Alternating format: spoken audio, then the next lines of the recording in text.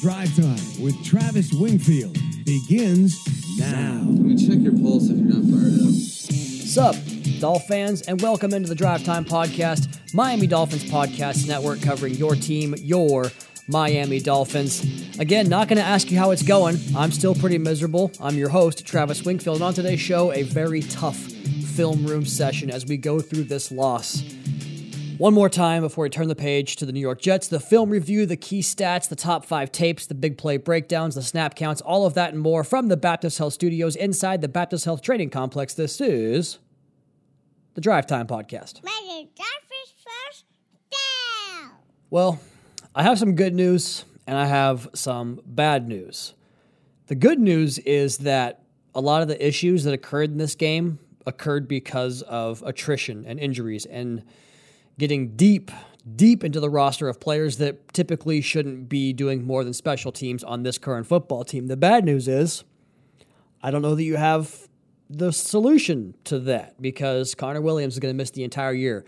Torn ACL, he will be out for the rest of the season. Javon Holland reported himself that he has a pair of sprained MCLs. He's hoping to get back this week. We missed him desperately. Deshaun Elliott is in the concussion protocol.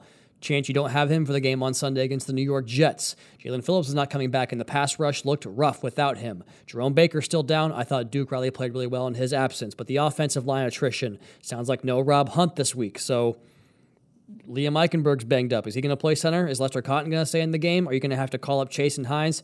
You are going to have to knit and grit your way through the last 4 games of the schedule with a team that might be held together by Band-Aids and bubble gum. So that's the bad news. But the good news is that the usual suspects on tape kind of gave you what you can expect. Let's go ahead and get this thing rolling here. But before the tape, real quick, I want to start the show in the same way that I began the Instant Reaction podcast early on Monday morning. I think I communicate on here a disconnect about how we should feel about disappointment. And I want to go ahead and kind of rephrase that and retool that a little bit because I don't want to come across like I'm not hurting from that one. I still can't get right. I feel like my dog died, man. Well, my cat. I'm a cat guy. But I feel like crap. I don't want to be doing this. This sucks. This is hard. And, I blame the fact that my kids were asleep when I got home and were gone to daycare when I woke up because they're usually my cure-all, and recording this is the last thing I'll do before I get a chance to see them again. It's been almost 24 hours, and usually I can get over losses at some point. And I will say I thought the Chiefs' loss was an ultimate low point this year, the lowest I would feel until an inevitable playoff loss that didn't feel so inevitable 2 days ago, but now it kind of does. I mean, a little bit. I know that the year changes, and I'm not going to overreact to one game and build upon that, but I think that the losses that this team has accrued in terms of injuries are going to change the complexion of this football team. And other teams have gone through that too. No Mark Andrews for the Ravens. Kyle Hamilton's going to miss some time there in that backfield for them. They've had injuries in their own right. The Buffalo Bills, Matt Milano, Daquan Jones, so many injuries on that side of the ball for them. Trey White's down. Micah Hyde left their last game.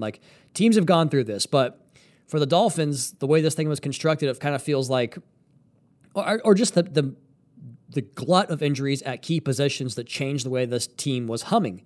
It changes fundamentally who they are. So that's why I get really concerned about it. But again, feel like my freaking cat died. This sucks. I think the part that sucks the most is the zap to the confidence. And I get that because I've been confident in this team all year long. I did say after the first half of the Chiefs game, I no longer believe they're a Super Bowl contender. After the Raiders game, felt the same way. But these last 2 weeks, they brought me back in because I thought they're going to improve over the course of December and put themselves right back in a position where, I can see the forest for the trees. I can see the potential of a one-loss, a one-off game that, I guess draws these grand reactions.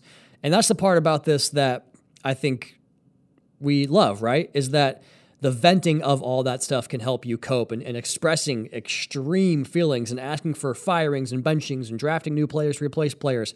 I get what that mechanism does in terms of how it helps you cope. But if you really believe this team's going to finish 9-8, I don't know what to tell you, man. It's still a very good football team. It's still a top 5 or 6 team in the NFL. They just might not be in that top 1 or 2 anymore because of the injuries. I think that's my take. But that's 9-8 losing out. That's some Colin Cowherd-ish, man. That's an overreaction to the extreme. But watching this tape, gosh, the opportunity that we let go by the boards, it's going to hurt until Sunday, and I fear that really I don't think you'll get good feelings back about this team unless you beat the Jets and the Cowboys. So might have to be in the mud for a couple of weeks here. It sucks. I hate the low red zone play work. I hate the idea of keeping guys out that maybe could have pushed through and gone, although we don't always hear the full stories. Holland gave you the update himself, so you can't really blame that one too much. I hate that the quarterback had pressure kind of affect him late in the game. I hate the fact that the defense choked it away at the very end. I hate it all, but please understand that even though I refuse to tweet doom and gloom and share in the misery of we have to trade for Justin Fields, we have to, find a new coach. Like, I'm not going to do that. I'm not going to, at the request of many, ask Mike McDaniel, why did you guys collapse? This is just not how press conferences work, guys. Like, you're not going to come in here and change the way press conferences work for years, okay? Just please know that. But I am very disappointed. I'm very upset. I feel like I had half my heart ripped out, and I feel with you guys in that way. I just don't take the frustrations out, I think, the way some fans do. And it bothers me. It affects me because seeing you guys say that, not all of you guys, it makes me feel even worse because that's not the fun part of the job. So just wanted to get that out there. Let's go ahead and get the tape here real quick. We're going to change the way I do this. Normally we do the big play breakdowns. Really, there was only a couple. I mean, the Zach Sealer touchdown, the muff punt, the Bradley Chubb fumble recovery, that's a self-inflicted error from the Titans. I just don't feel like it's genuine to the process here to talk about that. So rare explosives, probably the least we've had all year from an offensive perspective. I want to go through the end of game sequence for this portion because that's where the game was lost and feels like the biggest plays happened in this game. So it starts with the Titans' first touchdown drive. And this is going to frustrate you going through it with me again here because I wrote down UGH like 12 times because Miami should have won this game several times. I thought we had a chance to end it on 2nd and 4 when Bradley Chubb looped inside and squared up Will Levis and absolutely blasts him and forced a ball to flutter off of his hands because Cater is getting depth and looks like he's in position to make a play on the football, but he flips his hips and tries to elevate, but he couldn't because he slipped out from underneath him. Just think about that. He makes that catch. You run the clock out. Win by 14. None of those last drives happen. You say, okay, ugly offensive performance, but we win the game anyway by 14 points. No one's sad except for the Connor Williams injury and the rest of the injuries that happened. But alas, you at least would have gotten out of there 10-3, and none of this narrative would have been going on. Like the injury stuff, we'd have known about that internally, but you wouldn't have to deal with all the vitriol on Twitter. Even still, things are collapsing around Levis in the next play. Chubb bends the angle again. Wilkins inside gets inside into the lap of the quarterback, and Levis survives it and flips it to Tajay Spears, who gets 10. And it seems innocuous in a 14-point game with 3.5 minutes to play, but these little plays kept them alive and allowed them to get to the explosive plays they would have later on. But if you go back and watch it, Bradley Chubb was clean. He beat the left tackle, and Levis pumped, and Chubb tries a swat at the football and flies by him. This tape is so frustrating. A sack in that spot, 2nd and 17 with the clock winding. They're probably not going to overcome that. Even still, it's 2nd and 15 because they get a false start on the next play. So it would have been 2nd and 20 probably. And they get a screen call against our deep shell, and we don't contact the ball carrier until 20 yards down the field. A great play call. We're not ready for it. I think there was minimal communication. You saw the defensive backs moving a beat slower. You know how we praise Tua's anticipation? Think about going from Tua to Rosen. That's what it looked like defensively in terms of how quick guys reacted to what they saw and what played out in front of them. Just not good enough. So they get another dump off, and our second level comes up a little bit, and Levis dumps it into Nick Westbrook-Akini, and it goes for a huge gain, 22 yards, because they reacted to the short stuff, and David Long kind of sneaks up, and there's no pass rush on this play. All of a sudden, it's 1st and goal at the 3 with 2:46 to play and 3 timeouts. Game on, man. And on this play, I thought was where it really changed because the pass rush didn't even play this snap. They engaged their guy like a Hail Mary and then just kind of stopped, or like a victory formation or a clock-killing play.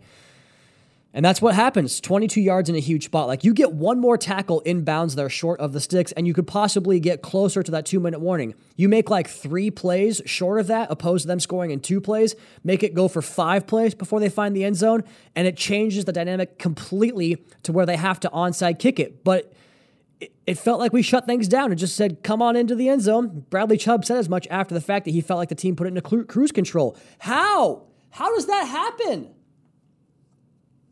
How? Just brutal. And what do you know? Brandon Jones covering grass in the big play, Elijah Campbell late to react. All year, this has been a good football team. We played, I thought, a good game in Philly. Got really bad luck officiating-wise. We played one good half in KC. Played one good quarter, the first quarter in Buffalo, offensively at least. Not defensively. I haven't seen this, though. This was what I'm used to watching when I watch, Raiders and Chargers on Thursday Night Football. Like, 80% of the league is bad football, right? That's what the Dolphins showed you in this game in those last couple of drives, and I'm appalled by it. I haven't seen it all year. That's not who this football team has been. It's not who I expect them to be going forward. But because you did it for 4 minutes, you're now in a precarious spot not precarious, our second seed in the AFC, but it feels like doom and gloom, huh?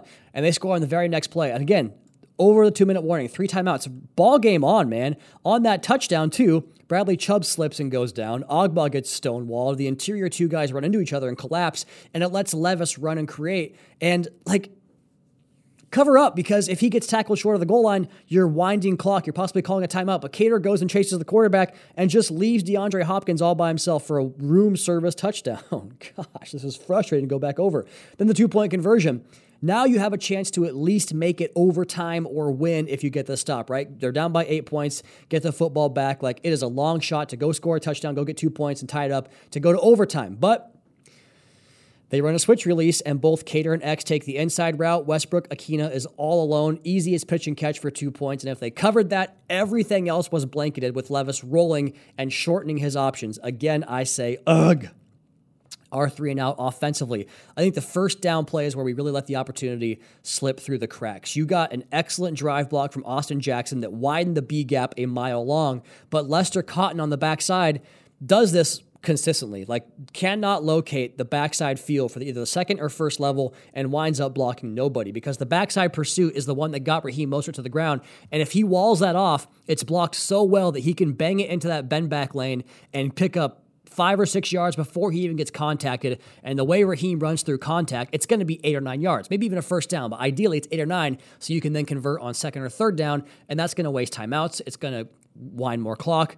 But because you didn't do that, the Titans get the ball with not just a minute left and no timeouts, they get it with plenty of time and all their timeouts. On second down, we could not detach from a catch and climb block with Lester and Liam, which has been a consistent issue with those 2 guys all year as well. And the guy we had to block at the second level stands up Alec Ingold, which then Raheem Mostert runs into him, and you just get a log jam where if you just got off that block, you could have created more space. Maybe Raheem gets 4 more yards, and it's 3rd and 2 or 3rd and 1. Nope, it's 3rd and 7. 3rd and 6, sorry. Third down, I thought this was the best example of Tua feeling pressure in the entire game, because Braxton Berrios has a 2-way go from the slot and runs a wide open out route into space that was vacated by a clear out route that was designed to do so, which leads me to believe that's where the action was supposed to go. Kendall Lamb chases a slant inside. That's not what you're supposed to do at left tackle. Pass it off to your guard, and it opens up a looper for a defensive tackle to go around the outside, and Lester Cotton can't get to that. I've been very critical of Lester Cotton's play, but that's not something he should be expected to do. So Tua has to step up off the spot, and I thought he could have thrown it before he did, maybe throw and take a shot, but I thought he was affected by the pressure and felt the need for the fourth quarter to get to clean spots in the pocket, because it threw off any timing of the play with him being aware of that backside pressure, I guess front side for a lefty. And there was 2 clear out routes from both Waddle and Tyreek that were not options. They clearly wanted to clear things out for either a out route to Berrios, which I thought to me was the clear option number 1 on the play, and then Raheem had a check down option as well. But it didn't work out that way. So Tua steps up off the spot, and the Titan edge rushing off Austin Jackson had great effort and great pursuit and actually stays with the play, because Tua jukes out the first guy and probably has a first down if it's not for the backside pursuit, but he gets to Tua, closes it down, 4th down, punt the ball away, and it's a low line drive punt, and that's only 31 yards. Our punt team is awful. It's awful.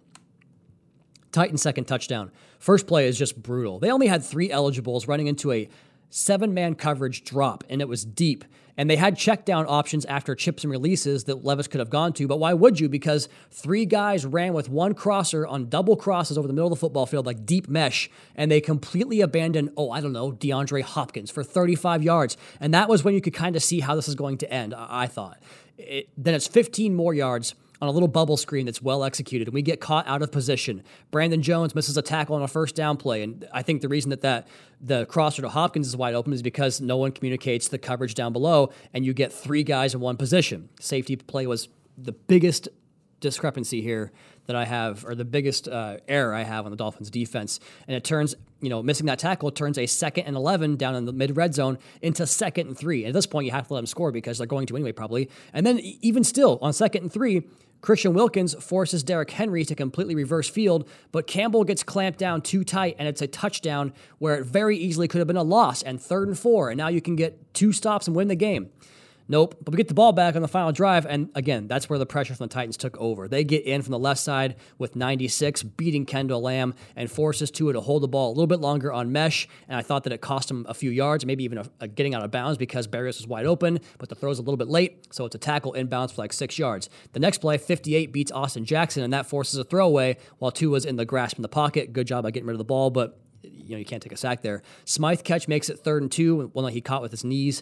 I'm not sure that we knew the clock would wind because we spent 8 seconds over the ball during a winding clock. Inexcusable. You throw the swing route to Devon Achane, who does a good job making the first guy miss, but then you have to get out of bounds or you have to get the first down there. Winds up getting neither. One ref blows it dead and calls it out of bounds. The other ref winds the clock and no one knows about it. That shrinks another 15 seconds off the clock. Then 4th down, I thought Tua had Durham right at the sticks on an out route, passes it up, tries to climb out of it, gets tripped by his own man. And that's the game. Like, it felt like as the game went on, the combination of pressure and their driving on what they anticipated the Dolphins were going to run really got to Tua and forced him to kind of second guess himself. And that was all it took for the offense to go into the tank there. Good for them. That's what you're paid to do as a defensive coordinator. They did it. Tough loss. Let's go ahead and take the first break right there. Come back on the other side, do top 5 tapes and offensive notes and defensive notes. All that next. Drive Time Podcast. Your host, Travis Wingfield, brought to you by AutoNation. Top 5 tapes. Number 1, Zach Sealer. The pick 6 is just an example of what makes him such a great player. He always, A, plays with great pad level, which allows him to dictate where the rep goes, and B, his eyes are always up, which allows him to retrace with the quarterback, and this time it took him right to the play on the screen pass, and he gets paid off with a second career touchdown on his first career pick. He was just a wrecking ball all game long. I thought they came in hoping to minimize his power by going and getting him and shortening his runway, but he used that to his advantage with the patented arm over stuff, swims, dip, and rips, had it all working. Great game for Zach Sealer. David Long was my second top tape. It was fitting that he played like he knew where everything was going against his former team, right? Shooting gaps, reading blocks and leverage, firing his gun when it was time to go, and playing on the other side of the line of scrimmage. The way he attacks blocks with a combination of explosiveness and slipperiness, it just jumps off the tape every single week, and I thought he was super charged up for this game, and it showed. My third top tape goes to Raheem Mostert. His backside vision gives you a chance to do some really cool stuff scheme-wise, like they ran double split flow, which is Ingold and Smythe going across the flow of how the offensive line's blocking to the left, they're going right, and it allows him to press that play side and get those seal blocks from the two White Lightnings out there and Smythe and Ingold to create that lane inside for him to run through. And his strength is the thing, man. That and the vision both stand out. His ability to stay on his feet through the trash with guys draped around his waist. He can make some failed blocks irrelevant because he can push through it. And I love the way that he presses blocks, like the way that linebackers want to scrape off of a stack in front of them and stay tight to that defensive lineman's butt. He does the exact same thing off of his blocker's butt, where it really helps the offensive lineman hold those blocks because the D-line has to honor either gap inside or outside. And when he declares late like that, you just don't know until the last minute. So great game for Raheem Mostert. Now has the franchise record, tied for the franchise record, both in total touchdowns, 18, and rushing touchdowns, 16. Fourth tape was Bradley Chubb. He has become one of the best backside edge run defenders in the entire National Football League. Together, he and Phillips were the best in the league together. Always finds a way to just condense inside, stay tight to the line of scrimmage, and get plays down in the backfield. He was taking on double teams all game, holding the point of attack, stacking the edge, and of course, the one play that will, stand out to folks is the unsportsmanlike, but down in, down out, he was an absolute force in this one. My fifth top tape goes to Xavier Howard, who just looks so confident in the way he's playing right now. He's coming out of breaks really well. He's playing so well with that outside leverage, butt to the sideline, eyes to the quarterback. spring off of that back pedal step and find the football. He had a pick on the long Hopkins play if he does not get tugged down by Hopkins, in great shape on a handful of other plays. In fact, it was 3 straight plays where I thought he could have had a pick and didn't get any of them. Could have changed the game, could have saved 3 points, right? But there was the one on the sideline where he ran the fade for Hopkins, kind of threw him aside, caught it, couldn't get the feet down, and then undercuts that dig route. We've seen him do that so many times. I think back to DK Metcalf against the Seahawks a few years back, undercutting that play in the end zone for a pick. Close but no cigar, but he's had a hell of a year, really kind of just playing what we're used to seeing with him with the aggressiveness. Close but no cigar, Alec Ingold, Deshaun Elliott, and Duke Riley also on my near the top 5 tapes. My general offensive notes. Cedric Wilson talked about this in his press conference on Tuesday about the Titans having an alert defender in the middle of the field, constantly looking for crossers, and it was so obvious on tape. I think it's a big part of why Miami was able to get 158 yards on the ground, and despite that, Austin Jackson saying that he felt the offensive line did not execute very well in the running game, and it seems like a disconnect there, right? 158 yards on the ground, but didn't execute. I'll tell you why. The Titans ran the closest thing we've seen all year to the Patriots' 3 high looks. Like on the first completion to Waddle, where he got popped and had to leave the game for a moment, Tua rips an absolute dime, a capital A anticipation strike, as JT O'Sullivan would say, right? But the play was the blueprint for their defense. We only had 3 eligibles in the pattern, and it looks like either cover 2 or 2-man. 2 high safeties playing half field and either man coverage underneath or playing a cloud zone on the outside portion of the field. But the slot, who is 10 yards off Tyreek, he winds up sprinting to the deep half field, while that half field safety looks like he's going to occupy what would be a Tampa 2 drop, like running the pipe down the middle of the field to basically take away the vertical 3 inside of cover 2. But then he stops immediately and squats on the Waddle crosser. We hit it, but it required fantastic precision from your quarterback and receiver to get a big play there, and it gets a big hit on one of your top players. But they just did that all night long. I think Shane Bowen had a great plan along with Mike Vrabel and took away those middle shots in lieu of an extra hat in the box, and that's the give and take, right? They take something away, you have to capitalize because something else opens up. But we struggled so much to win our one-on-one matchups in the running game that some of those 3 and 4 yard plays, even the 10, 11 yard plays, could have been out the gate for big chunks and taken the Titans out of that game plan the way you did with the Patriots game, where you got big rushing yardage, got big rushing totals, like the Jets game a few weeks ago. Like, because you couldn't win your one-on-one matchups there, and I talked about this, right?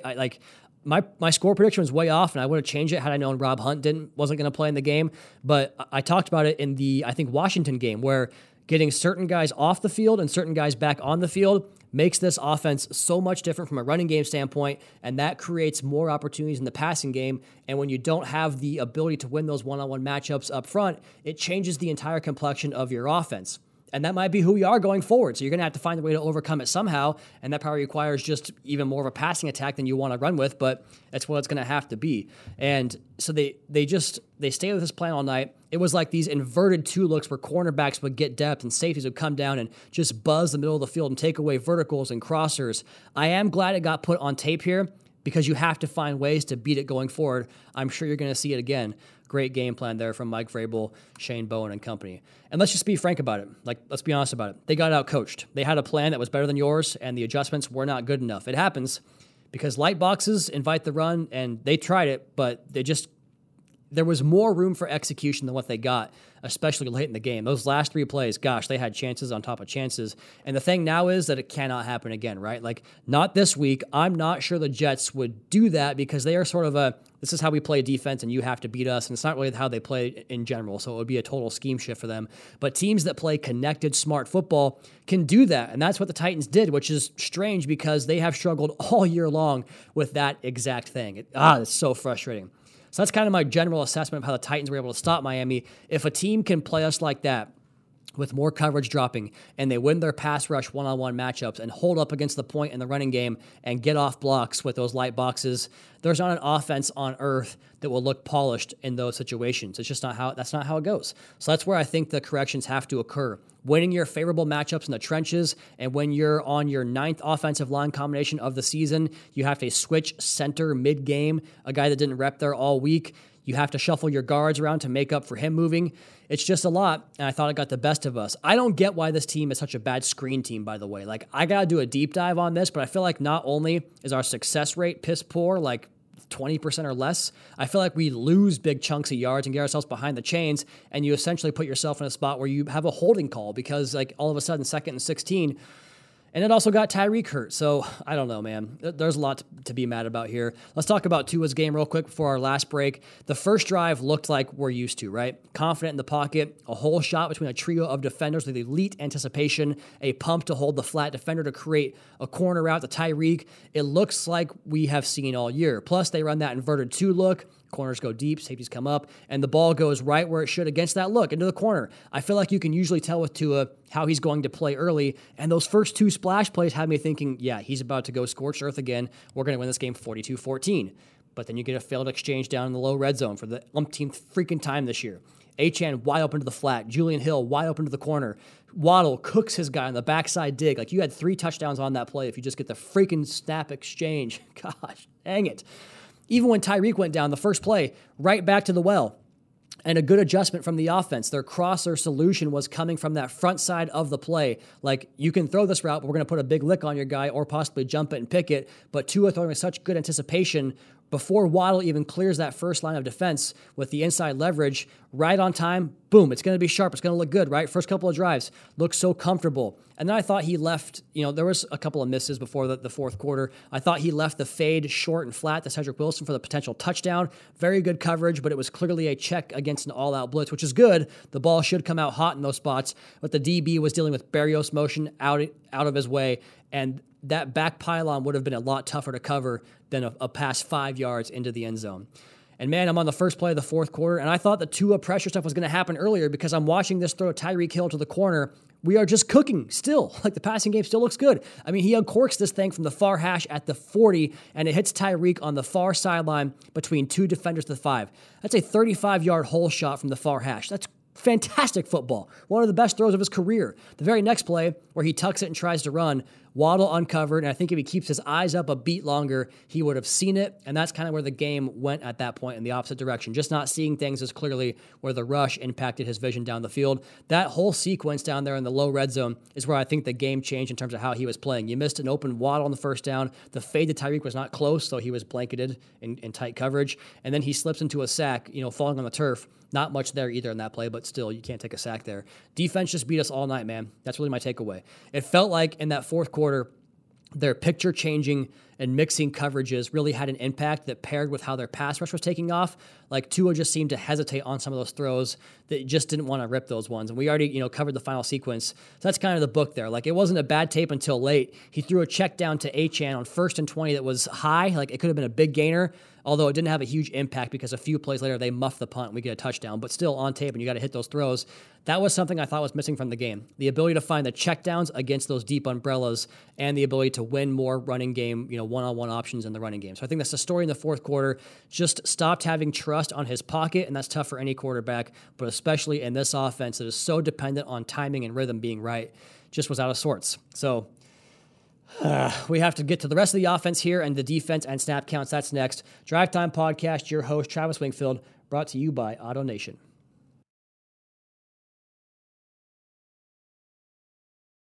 Final segment on a tape review podcast that I'm not sure the entire audience wants to hear today, but we're going to do it anyways. Let's go ahead and talk about the rest of the film here, the eligibles. I thought the Titans did a really good job of overplaying some stuff early, like commit to the side the motion was going towards and just deal with the rest of it after the fact and flow before the snap and take a chance and hopefully get some losses. And they did that. And we immediately responded by working on that with some wind back runs, a little end around action to Raheem for a big gain, fake counter action with Achane coming back out, following Tyreek in motion across the formation for a 20 or so yard run. They were really using that overplay to their benefit, and I thought from about the mid-first drive through the rest of the first quarter, but then it just kind of stopped. As far as the individuals, Waddle was eating early on in this game, and they started focusing way more attention to him when Tyreek went out. Like those buzzing safeties from those 3 high shells essentially became bracketeers, is that a word, on Waddle and just kind of hemmed him in. And then we didn't have anybody else step up to make a play besides Cedric Wilson for a couple of plays.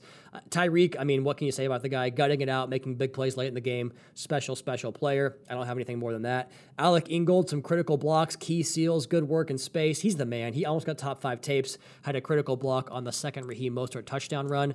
Cedric Wilson shows up in the blocking game every single week. Then the catch on a fade is such a in such a key spot. It reminds me so much of the fade last year he caught in the snow in Buffalo. Great concentration, field awareness, tap the toes, hands to finish it through the ground. The DPI route was also very crisp. The defensive back was playing off, and he sprints downhill right at him, stab step inside, and you see the DB flip his hips in that direction and then quickly get back out. And that's all it took, because that half-second hesitation is all it takes in this league. And he grabs on and saves a touchdown because Tua hits the pylon with the football. Perfectly placed ball. I think Cedric would have been there unimpeded if he gets there for a touchdown, but it turns into a 1st and 10 down there right around the goal line or the 10-yard line. I thought Devon Achane had his worst game as a pro. Like 2 plays that really annoyed me. 46 seconds left in the first half, 3rd and 7, ball at the -34. Tua gets pressure and beats it again. He evades it. And he was doing that in the first half the entire night, right? As he scrambles, Achane's jogging across the field, just watching it, and Tua peels it back and throws to him. Maybe he's thinking no late across the middle of the field, but you have to put the effort in. If he sprints alongside his quarterback, it's probably a catch and a 1st down. Maybe you get points, maybe you don't, but either way, the Titans don't get the football back and get 3 points. That's a 3-point lack of effort play for my money. Then the deep shot.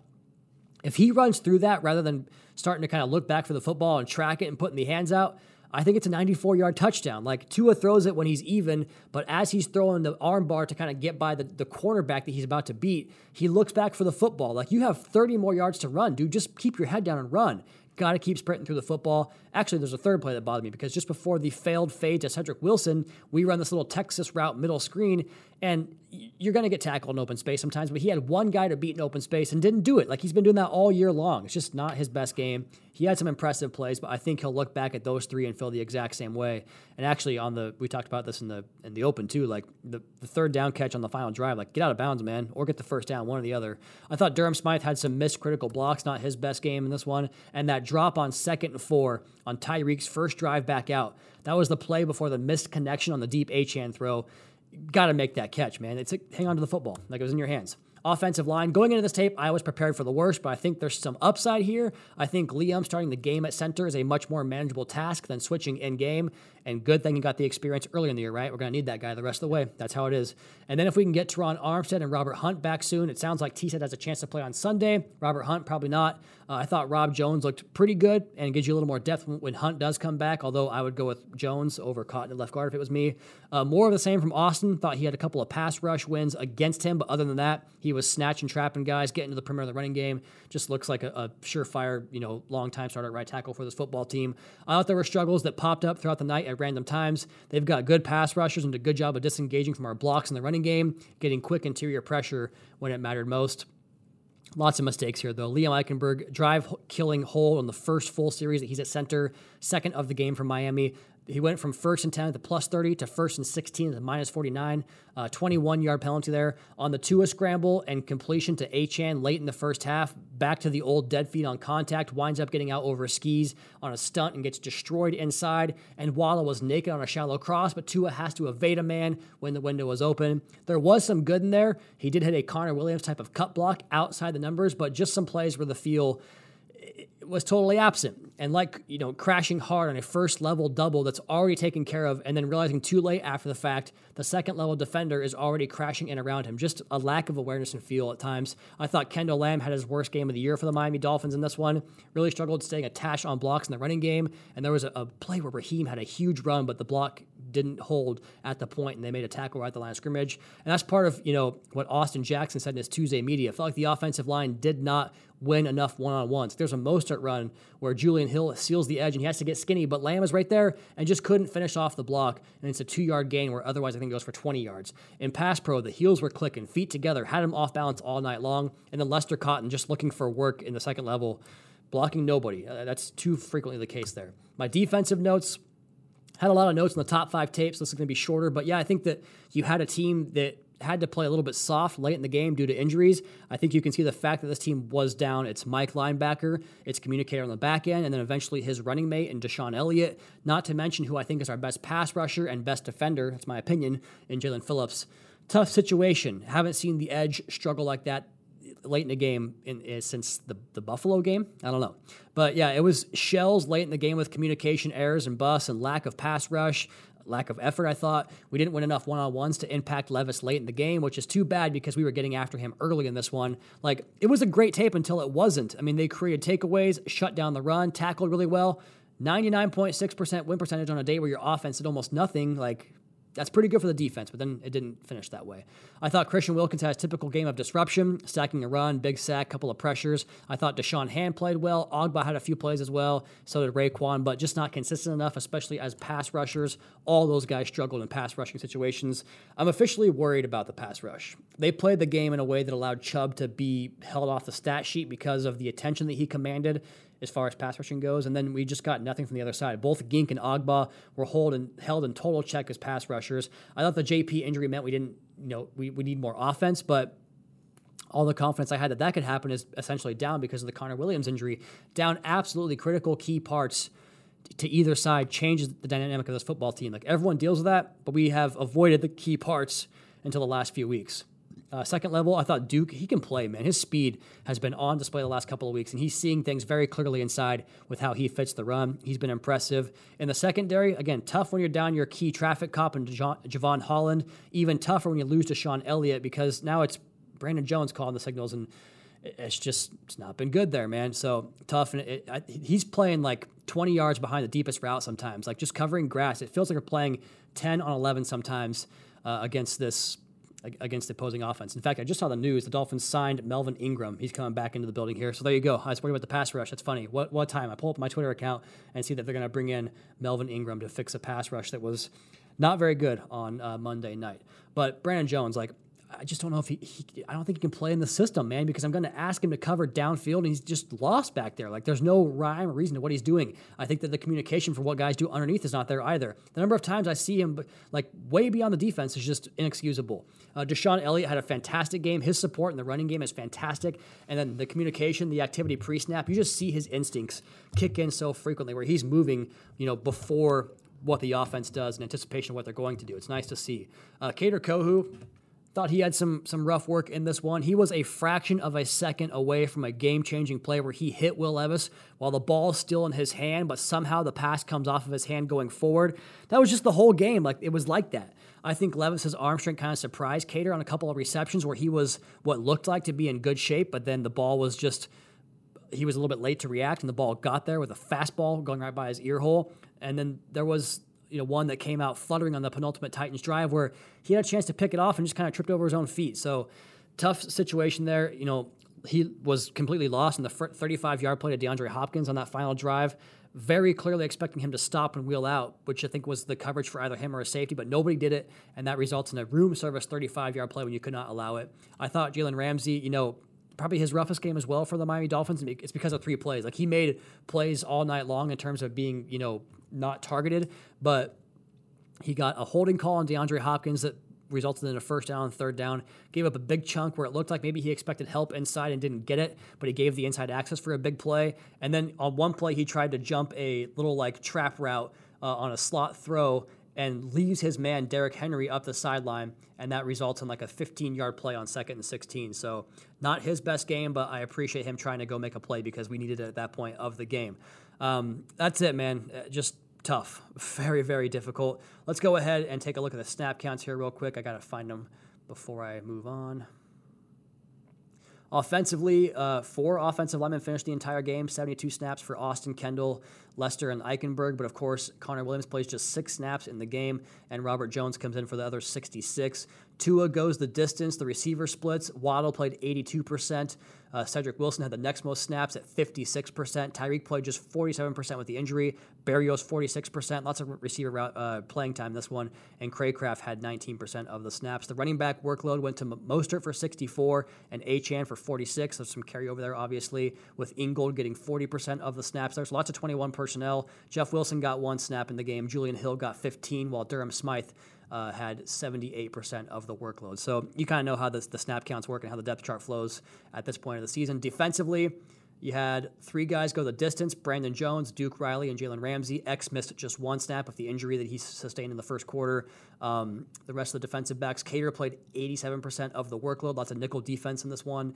And then you also had Elijah Campbell played 25% of the snaps, which, he's a special teams guy for the most part. Elliott played 75% of your snaps. There you go. 25 plus 75 equals 100, right?